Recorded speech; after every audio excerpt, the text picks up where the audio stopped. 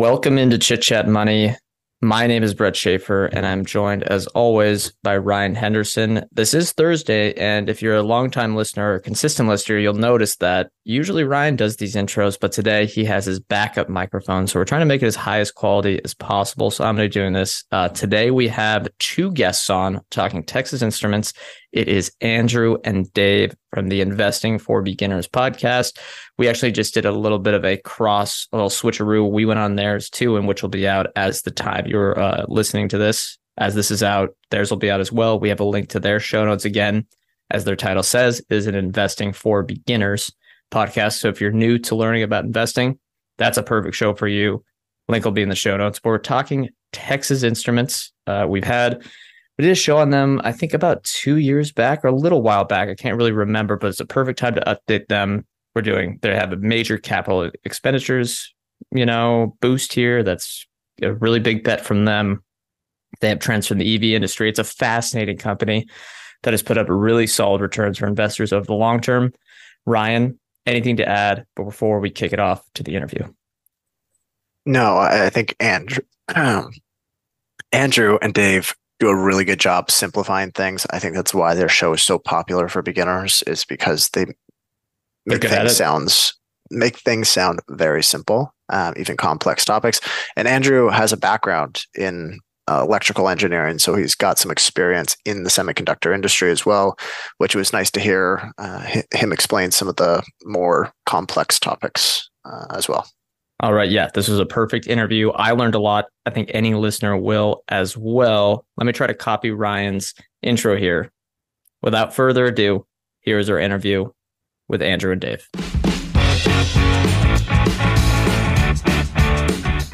Welcome to Chit Chat Money. On this show, hosts Ryan Henderson and Brett Schaefer interview industry experts and riff on the world of investing.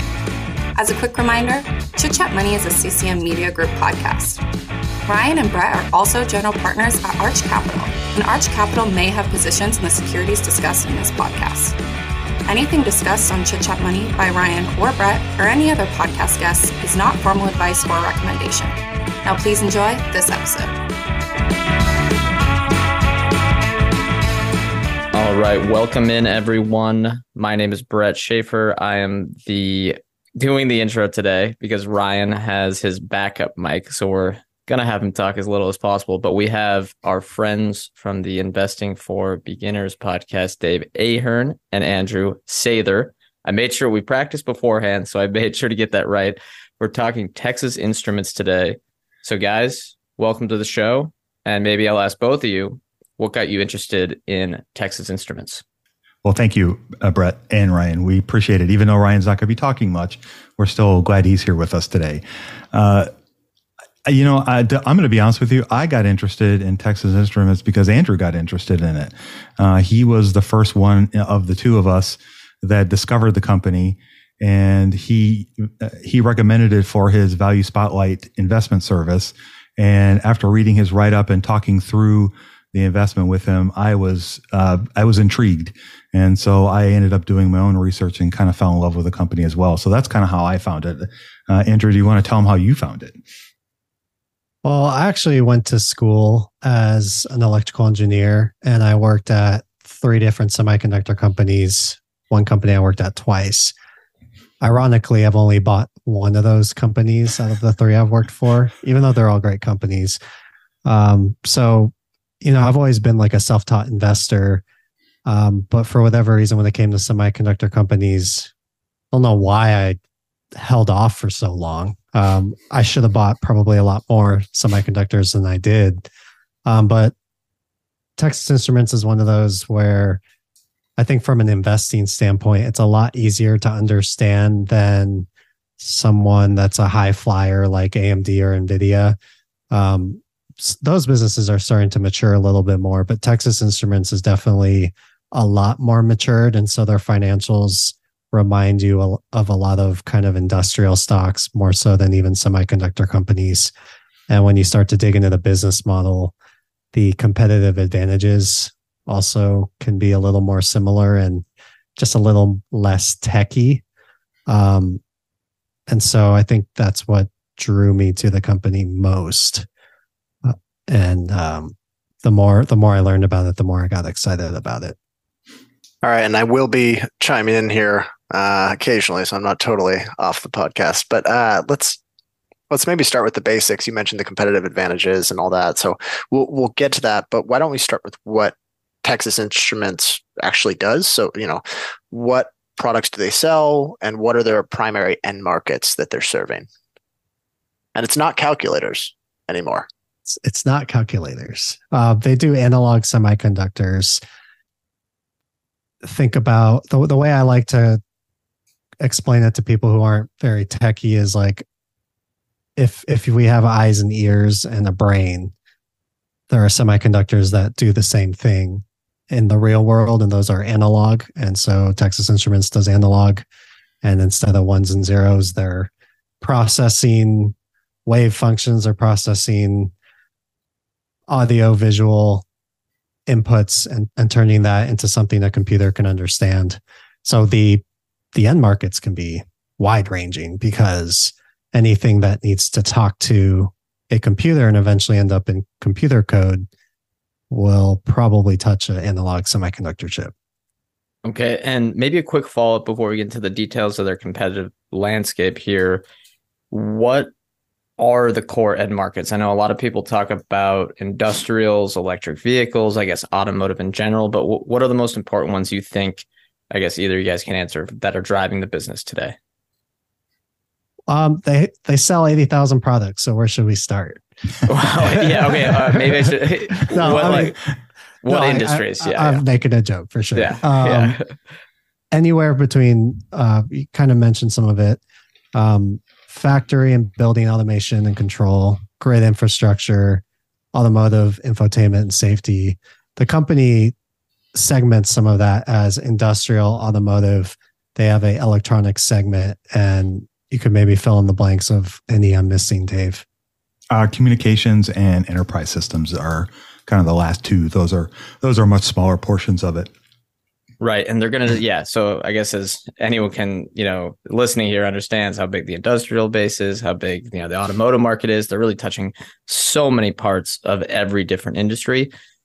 Now, when people talk about them, or I guess when people have kind of a generalist overview, they know that Texas Instruments, if anything, is not competing with the Samsungs and the Taiwan Semis and the Intels for the highly advanced stuff, the cutting edge 3 nanometer stuff. It's less technically intensive, and they have this industrial, analog, automotive bent. Who are the main competitors in that space? Or I know people talk about the patent advantage they have, but what does the competitive landscape look like? And then I think after we can talk about maybe the competitive advantages here. I guess I could start just giving you, when I originally wrote my first recommendation for this company, I called them the Big Five. I don't know why I dubbed it that. I mean, I use Big Three and Big Four a lot, so why not use Big Five? So it's, if you include Texas Instruments, Analog Devices, Infineon, ST Micro, and NXP. What makes it interesting is each of these companies might compete with one segment of Texas Instruments, but not another. So you do have this tangled mess of industries and segments that Texas Instruments, for example, competes with Analog Devices in 3 of Texas Instruments segments. So depending on how the other companies want to define their segments, it's not always apples to apples, but in general, those would be the biggest Big Five, if you will. Okay. And then we're going to talk, the financials today. We're going to talk its future growth potential, management, and we'll definitely hit the new CapEx, or maybe, I don't know how new it is, but the CapEx projections, stuff like that. But the key for a lot of investments from all 4 of us is, what competitive advantage does this company have? You mentioned that they have a high margin of safety. They just have a bunch of advantages. So what do you think those are? And can you explain that to the listeners? I feel like they have several. Maybe Dave, you want to take the first hack? Yeah, I think probably the first thing that really jumps out to me is the economies of scale. and how big they are. And Andrew mentioned jokingly 80,000 products, but that's not a joke. They really have 80,000 plus products. And I guess the biggest advantage they have with those compared to other companies is those products have a shelf life of almost forever. And so even though the inventory levels may get higher for Texas Instruments compared to other semiconductors, it's not a concern because they are going to sell them. And they aren't going to go bad. They don't have a shelf life like some of the more cutting edge chips do, that they run out of favor. And Texas Instruments doesn't have that worry. And because they're in so many different types of vehicles and uses, they get distributed all over the world. And China is actually one of their bigger markets, which sometimes concerns me a little bit, but it's interesting that they have so much, they deliver a lot of value across a lot of different categories. And so even though, for example, the union auto workers strike right now, it could impair their automotive division potentially for a period of time, or it may not, but because of the nature of their business. But they have so much other, I guess, tentacles out there that it allows them to kind of withstand some of those ebbs and flows. They go through cycles just like the semiconductor industry does, but I don't feel like it's quite as severe as maybe, let's say, AMD would be, for example. Just to piggyback on that economies of scale thing, when I think of a company like Costco and the way that they can, I don't want to say demand, that sounds a little hostile, but they can negotiate more from their suppliers. In the same way, Texas Instruments can run its business in a different way than its peers have to do so. So as an example, around 2/3 of their revenue is direct to consumer or direct to customer. So they'll go direct to the OEM manufacturer instead of using a distributor middleman like Arrow Electronics or one of the other large distributors. And that can be a big advantage. You cut the middleman out. And the more of those relationships that Texas Instruments can create, the more that they can take some of that margin for themselves without having to deal with the distributors, which also can come with some of its own disadvantages. So I think there are a lot of ways that the economies of scale plays out. And I think the distributor versus direct model is a very tangible thing to me where I can say, wow, this makes a lot of sense. They're using their scale and it helps them create this kind of a sustainability that may or may not be present. And to Dave's point, give it a little bit less cyclicality than you might see with a semiconductor company that maybe doesn't have their own fab or has to rely on distributor relationships. When you need mealtime inspiration, it's worth shopping Kroger, where you'll find over 30,000 mouth-watering choices that excite your inner foodie. And no matter what tasty choice you make, you'll enjoy our everyday low prices, plus extra ways to save, like digital coupons worth over $600 each week. You can also save up to $1 off per gallon at the pump with fuel points. More savings and more inspiring flavors make shopping Kroger worth it every time. Kroger, fresh for everyone. Fuel restrictions apply. At Evernorth Health Services, we believe costs shouldn't get in the way of life-changing care, and we're doing everything in our power to make it possible. Behavioral health solutions that also keep your projections at their best? It's possible. Pharmacy benefits that benefit your bottom line? It's possible. Complex specialty care that cares about your ROI? It's possible. Because we're already doing it. All while saving businesses billions. That's Wonder made possible. Learn more at evernorth.com/wonder. All right. So I have two follow-ups for each of those. But I think the first one here is the direct sales on TI.com, as I think is what it's called. That's grown. I was really surprised to see how much that has grown. Is that going to further, you think, give them that advantage from going direct to consumer? Does that matter at all? Because I know they highlight that a lot for investors. They do.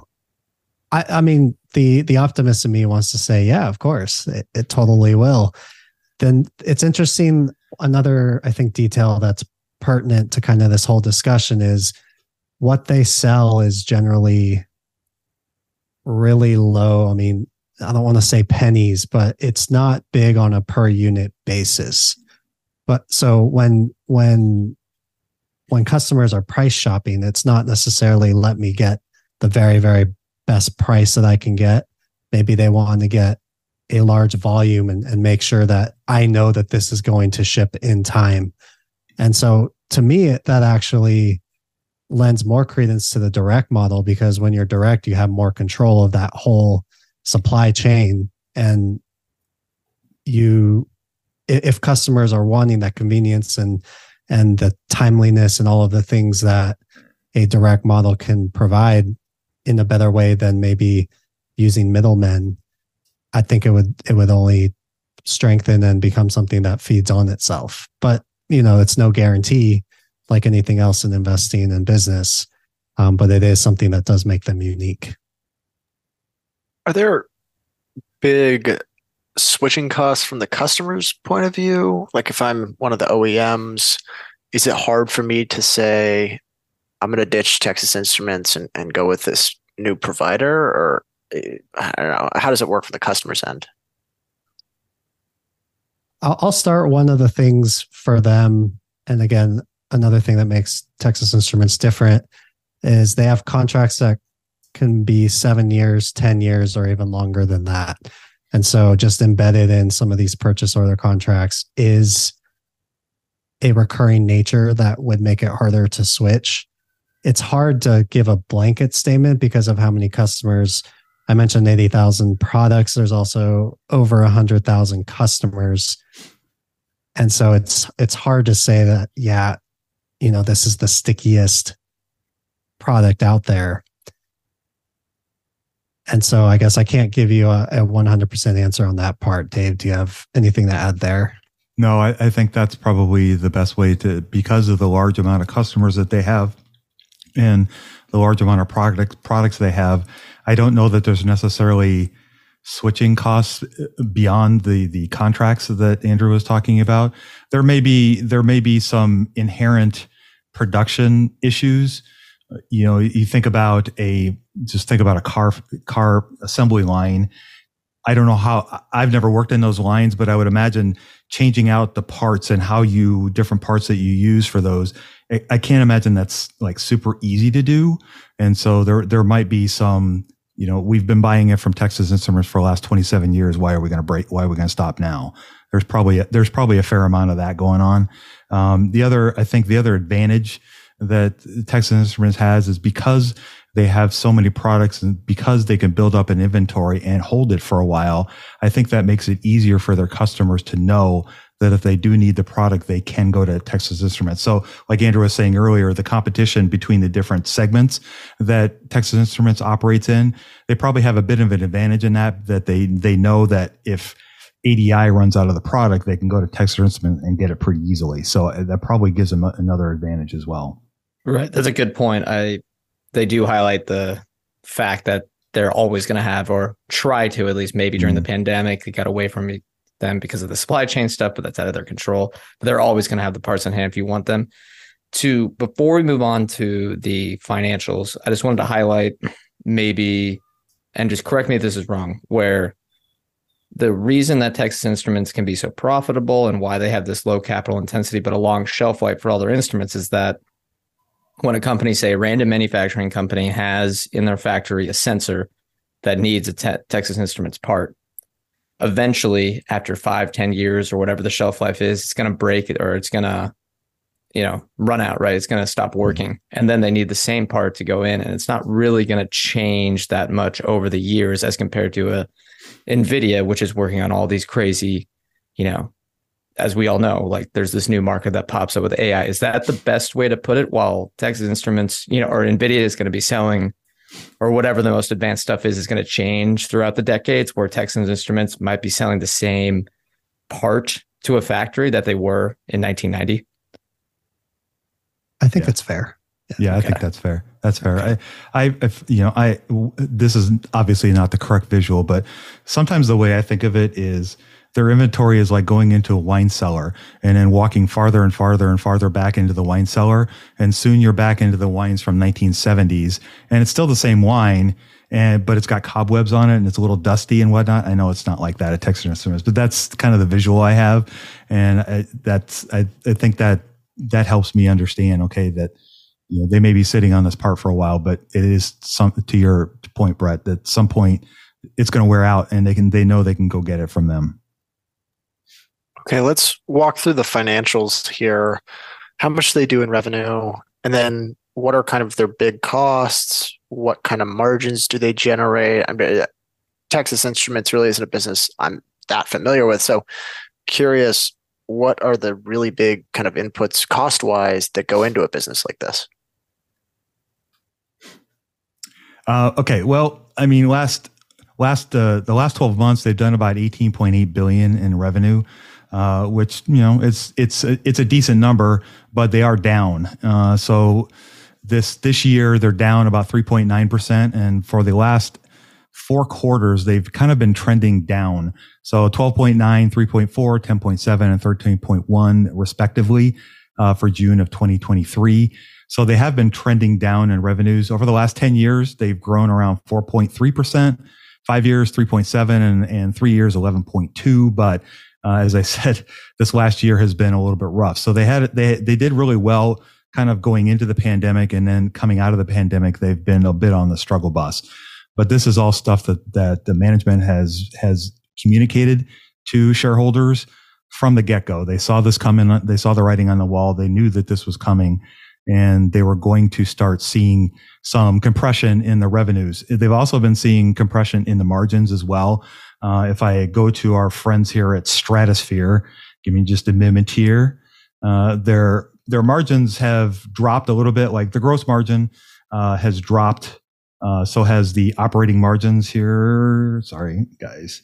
So we got 66.3 and 45.7. Those are both down from last year, and they're both down from 2021 as well. So they've been kind of seeing a gradual decline in margins, but this is, again, all stuff that has been communicated by management to the shareholders. They knew this was all coming, and a large part of this is stemming from the capex that they've been spending. The costs that they kind of generate, really the majority of them are a mixture of R&D, sales, SG&A, and the capex. Those are kind of the big cost drivers that are really driving not only investment, but also, I guess, the pressure on the free cash flow as well as their margins and revenues. All right, Andrew, anything to add there? Yeah, go ahead. Yeah, perfect. Thanks. I would just also add that something that also differentiates Texas Instruments, which we haven't touched on too much, is their integrated device manufacturer. So they not only design the chips, but also manufacture them. So if you think of a fabless semiconductor company like Broadcom or Qualcomm, they don't actually produce the chips themselves. They will design it on their EDA software like Cadence, and then send it to somebody like TSMC who's going to manufacture it for them. In the case of Texas Instruments, they manufacture a lot of their own chips and at a higher percentage than their peers. And so you do get added costs when it comes to that. To Dave's point about the CapEx, it takes CapEx to build a fab, open a fab, and then you have ongoing OpEx to run the fab. And of course, all the cost of goods sold that goes along with that. So that is another part of the cost structure that you won't necessarily see with other semiconductors. But I find it interesting that despite those added costs, Texas Instruments still has industry-leading gross margin and also a really high operating margin, especially compared to somebody like Analog Devices. This episode is brought to you by La Quinta by Wyndham. Your work can take you all over the place, like Texas. You've never been, but it's going to be great because you're staying at La Quinta by Wyndham. Their free Bright Side breakfast will give you energy for the day ahead. And after, you can unwind using their free high-speed Wi-Fi. Tonight, La Quinta. Tomorrow, you shine. Book your stay today at lq.com. Families have a lot going on. Let Ollie help manage the mental load with new cognitive help supplements for everyone 4 and up, like delicious Lolly Focus Pops or Lolly Mellow Pops for kids. And for parents, try 3 new Brainy Chews to help you focus, chill out, or get energized. Find these cognitive health buddies for the whole fam at ollie.com. That's OLLY.com. These statements have not been evaluated by the Food and Drug Administration. This product is not intended to diagnose, treat, cure, or prevent any disease. You mentioned that CapEx, and when we were doing research for the show, you can see there's been a big increase in capital expenditures over the last, I call it 2 years. And even on the last earnings release, management almost not bragged about it, but they highlighted it, that they're investing heavily right now. And I think management's probably the first to say this. It's a bit of a down cycle. So what do you think about their choice to invest heavily in what seems like a down cycle? Does it feel risky at all? Or do you think that the demand is strong enough in the future or more predictable that it's the right move? Dave, you want to go first? Sure. I'm bullish on it. I mean, the fact that they broadcast that they were going to start doing this, that they were going to start investing. The biggest expenditure of the CapEx is building out more capacity to be able to produce more. And they feel like they have the demand there that they need to do this. And so they're also expanding the 300 millimeter. So the discs they're going to be producing bigger discs, which is going to give them more efficiency in what they're producing. And I think as they continue to expand on the CapEx, I'm bullish on the idea that they're investing into a down cycle as opposed to investing into an up cycle. Because I think once they come out of this cycle, they're going to have a heck of a lot more capacity, and it's just going to give them more ability to really, really grow faster. And I think that's what I want. And the fact that they communicated this isn't a surprise. It isn't like, oh my gosh, what happened? They've been talking about this for quite a while now. So everybody knew it was coming. And I do believe that it's not like they're talking about creating some brand new product out of thin air. It's a lot of the same products they're already creating, just like you said, on that bigger disc to be able to build that capacity for the demand that's already there. Whether the demand evaporates in 3 months, I don't see it evaporating in the next 3-5 years. So the demand's there, you got to meet it. And I think it would widen the moat between some of the other competitors who might rely more on outside fabs. But it is a risk like anything else that they could be building and maybe people don't come.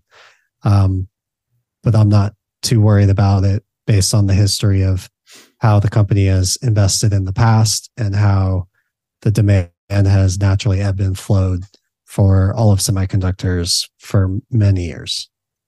Okay, I think, one more follow-up. I have a follow-up on return on invested capital, but Dave, if you have a startup. No, that was actually what I was going to talk about. So why don't you ask your question? Perfect. We're on the same wavelength here. So I think, for any investor who's, maybe first time here or looked at the company, they think, okay, CapEx is increasing. They've had really strong returns on invested capital in the past. I don't have the numbers in front of me, but for given the total returns here, given whatever, all the competitive advantages, they clearly have had good returns on invested capital. So what gives you guys confidence that that can be sustained for the next 10, 20 years into the future? Well, I think for me, there are several things. Number one, this is not a new game plan for the management, and something that I guess we'll talk more about the management, I know, but one thing I wanted to throw out there is that the average length of term of the management is around 21 years. And Rich Templeton, who just left as the CEO, he had one gig his whole life, and that was working for Texas Instruments. So he worked for them for 42 years before he stepped down just recently. And so what they're doing right now is not something new for them. And the operations and the way that they operate, the efficiency that you were mentioning with the ROICs, I don't anticipate that changing much. And it doesn't appear to be changing that much. If you look at their ROICs through this cycle, they're still in the high 40s. And if you compare that to their competitors, like ADI is running around 8 or 9% for ROIC. So that gives Texas Instruments, a huge leg up because they can reinvest this efficiently, even with lower revenue numbers and compressions on some of the margins, they're still able to generate those high returns, which means they really have their costs and their operations really dialed in, and they know what they're doing. And the fact that they're tenured like that just gives me a lot of confidence that, if it drops to 42% instead of 45%, I'm not going to get too excited about that, because it's still, way, way, way above their cost of capital, which hovers around 8-9%. So, even if it gets down to 30%, they're still killing it. So, I'm happy with that. So, Andrew, I'll throw the ball to you, sir. I think it's an important discussion and a great question. When I look at the way that the competition has stacked up so far, I know we haven't gone super deep into it, but one of the things when you compare segment to segment, Texas Instruments has grown a little slower than some of its competitors in the different segments, but a lot of these segments, or a lot of these competitors, are making huge acquisitions to inject this kind of growth and try to take market share. And so what you don't see is a consistent, these companies are taking a ton of market share from Texas Instruments. And when you talk about peers with lower ROIC, I think that's where a lot of that comes in. If I buy a competitor at a really high valuation, sure, I took market share, but was that a good move for the business? That's questionable. So for me, when I look at the competitive landscape and I try to paint the picture of what are all the factors here, Texas Instruments has the different structural advantages that these companies don't have. And it also, when you combine those with economies of scale, it makes it very hard for a competitor to replicate all of those things, the direct to consumer, the extensive in-house manufacturing, and the fact that, yes, they can take share temporarily, but if they have to do expensive acquisitions to do it, that doesn't necessarily mean that Texas Instruments moat is eroding in any way. So that's one of the things I watch with a lot of the companies that I'm looking at is how is the market shares changing? And if that changes, of course, the story will change. But until you see competitors that can match margins and sustainably take a lot of market share, I don't feel worried about the medium to long term for the company. Okay. I think anyone listening can, because of some of the stuff you guys have said already, can probably get the sense that this is a pretty good business. The question, it seems like right now, is kind of circling back to that down cycle. I think a lot of people stay away from semis because of the cyclicality of the industry. And so I know this is probably an impossible question to kind of answer, but do you guys have any context around, like, where are they seeing weakness right now? Do you think that's demand that will come back over time and it's kind of short term? I guess as much as you can, what do you think of the cyclicality so far, and do you think it'll last? So let me try to answer it this way. I'm the type of crazy person to run crazy back tests in Excel and look at macros and try to see what's been going on. So, for example, if you're trying to do a DCF model on something that's super cyclical, it's just not going to do anything because the results are just too varying. If you backtest a lot of the other super cyclical semiconductors, especially those that are trying to compete in cutting edge, using a DCF would have been completely worthless.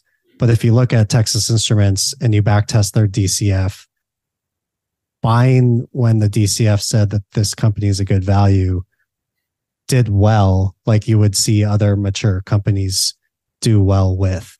And so because of a lot of the things we've talked about today and the way that this plays like a more matured business, a DCF model does a good job of valuing the company and taking into account those cyclical swings. And so for me, cyclicality is tough. And I mean, it's a hot button. Everybody wants to talk about it with a lot of the different industries. But if I can find a company where you buy the cheap valuation through a DCF model, over the longer term, if I'm okay with the company and the moat and the management, then I'm not necessarily worried about timing the very bottom of that cycle. So when it came to Texas Instruments, when I first pulled the trigger, DCF looked great, and that's when I went for it. We can also talk about some of the recent developments, which I think are important, but I would highlight that with the context that if I'm looking to be a long-term investor, I'm probably not going to time the cycle perfectly. But if I'm going to take a contrarian approach and get it when everybody else think that this is a terrible time to buy it, I'll probably do well. And I think that's what makes this almost like a not semiconductor play, because you can get away with that with Texas Instruments, or you could not get away with that with some of the other high flyers. That's a perfect way to sum it up. Now, I guess when you lead into, or Ryan, you have. I was going to say, Dave, anything to add there? No, I think Andrew, gave a really eloquent answer. I don't think I can add anything good to that. So I won't. Okay. All right. So the next step after identifying, that the stock's cheap, is going to generate a lot of cash for you as an investor, is what management's going to do with that. You already talked about how essentially whenever someone looks at Texas Instruments, they all fall in love. I think there's about 100% hit rate about falling in love with their management team. So what makes them so great, and what is their consistent capital return strategy through both buybacks and dividends? Well, it's pretty obvious, when I looked at the first time, I'll give you an example here. So the first thing I did when I started researching the company was I went to their investor relations page, which I have to say is one of the better ones out there. And the first thing, you can see exactly what's important to them right away, because they list their free cash flow per share, their dividend growth, and their share count reduction. That tells you everything you want to know about how they think. And the first sentence that they include in here is that they're running the company for us. They're running the company for shareholders. And I know a lot of people give that lip service, but when you read through all of their information, that theme keeps coming back again and again and again. And at the beginning of their 10K, they have this big section about free cash flow and how important it is to them. And that's one of the metrics that they have to measure the company. And so it's very important. And that all flows into dividends and share count reduction. I mean, they've reduced their share count 47% in 18 years. That's kind of redonkulous. So even if they didn't do anything else, they've been, doing an amazing job of reducing their share count. So it's pretty obvious to me, they end every earnings call with this little phrase about cash flow and how important it is to them. They have a capital appreciation day where they have the CFO basically take analyst questions for an hour.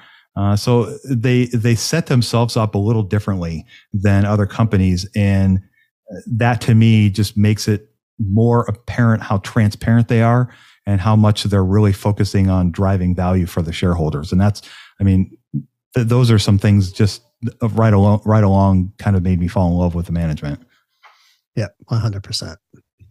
All right. Anything else to follow up there? Because I do want to hit, Andrew, you said something about, recent developments, and it kind of made me realize we forgot to talk about the electric vehicle potential. I guess it's a huge industry for them. I think I might be getting the numbers wrong, but something like electric vehicles may have, and it might just be modern vehicles in general, are like 3 to 4 times as much, intensive with semiconductors and all that sort of stuff with computer chips in them. So what do you think about the industry tailwinds, maybe specifically on electric vehicles? All dealer's choice, whoever wants to answer that one. Yeah, I mean, I get really excited. I finally had an opportunity to drive a Tesla. My brother got one. And if you ask other Tesla drivers, it's just a different experience. It's not you're not driving a car, you're driving something else. And I think people start to get used to that. And it's interesting. I feel like this and another position I have, you have people who are kind of betting against technology, and I just don't know when that's ever been a good move. If mankind has shown one thing, is they have the ability to innovate and create things that make us spend money. And that includes innovation and tech and all of these things. So, the prices of cars have been jumping through the roof lately. I don't have to tell anybody that. As they start to increase the amount of content, electronic content, like you were saying, Brett, I think it's only inevitable. I guess the other side to the argument would be, well, we have our cell phones, so why would you need to deck out your car? And that's certainly true, and that's a risk. But I think something about the Tesla thing is really convincing, and the way he's really changed the game with how we approach technology and cars and the whole driving experience. So personally, I'm really bullish about automotive. I'm bullish about the industrial tailwinds, but of course I could be wrong too. And luckily with a company like this, with a lot of free cash flows, you don't have to be 100% right to make a decent return. All right. Anything else that you guys want to hit before we hit our risks and pre-mortem segment? I think one kind of quick thing that I'd like to throw out there is Texas Instruments kind of has this kind of stodgy, maybe outdated, I guess, what's the word I'm looking for? Reputation.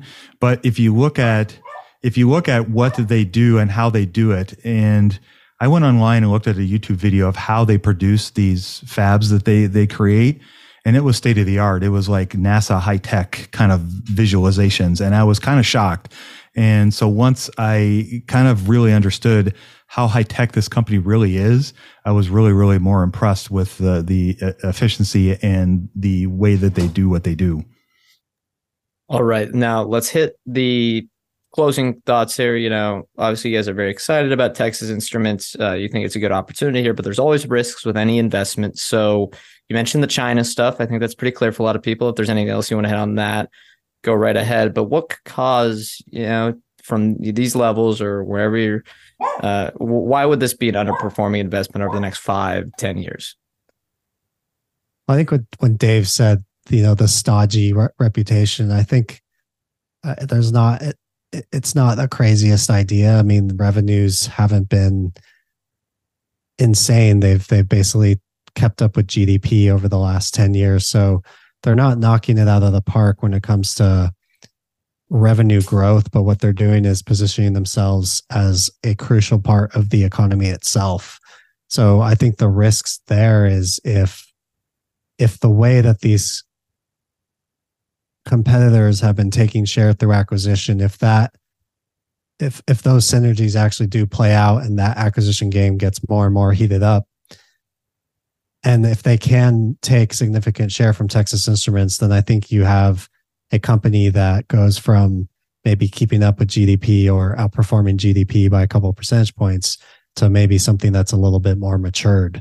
So to me, the biggest risk is starting to lose market share consistently at a profit rate for competitors that allows them to do that year after year after year. And so it would not kill the business because they have a great balance sheet. They have, all of this free cash flow, but it would create a mature tech business, which is something you never want to see. So that would be something to watch. All right. Anything else, guys, before we wrap things up? All right. I think that's going to do it. Why don't we talk about the Investing for Beginners podcast? Because we recently, actually, I don't know what's going to come out first. We recently did a recording with you guys. I think it'll probably come out right around the time this one's out. So October talk about the 2nd. Show, October 2nd. Yeah, that should be very similar to this one. So go listen to that one as well. Over on their episode, we covered a myriad of things. But yeah, why don't you guys talk about the show, how that got started? Well, I kind of mentioned at the beginning, I went to school as an engineer. I did not study finance at all in college. So I had to teach myself along the way. Dave and I stumbled upon each other and we created this show. And basically, as we taught ourselves, we hit record and tried to relay those lessons. And I think coming from people who didn't have a background, we had to learn things like dummies, basically. And it seems like that resonated. And then people started to ask questions and we started answering those. And now we answer questions very regularly. We also have very insightful interviews with fabulous guests like you two. And every once in a while, we get deep into the weeds with a company like Texas Instruments or return on invested capital. I think we broached that at least once. So probably put the beginners to sleep, but we have to do it sometimes. So that's kind of the gist of our show. We go twice a week and just try to. We do a lot of teaching, so I don't know if that came out at all today, but we tend to explain things as we go. So as a beginner, you can hopefully follow along even as we discuss more complex topics. All right. Yeah. And if you are a listener to the show and newer to investing, you're going to love their podcast as well. We'll leave a link in the show notes for anyone so you can easily find that. But let me hit the disclosure here. Usually Ryan does it with the guests, so maybe with the audience here, it'll be a little bit tougher. But we are not financial advisors. Anything we say on this show is not formal advice or recommendation. Ryan and I are general partners at Arch Capital, and clients may hold securities discussed in this podcast. Thank you, Dave. Thank you, Andrew. And we'll see you all next time.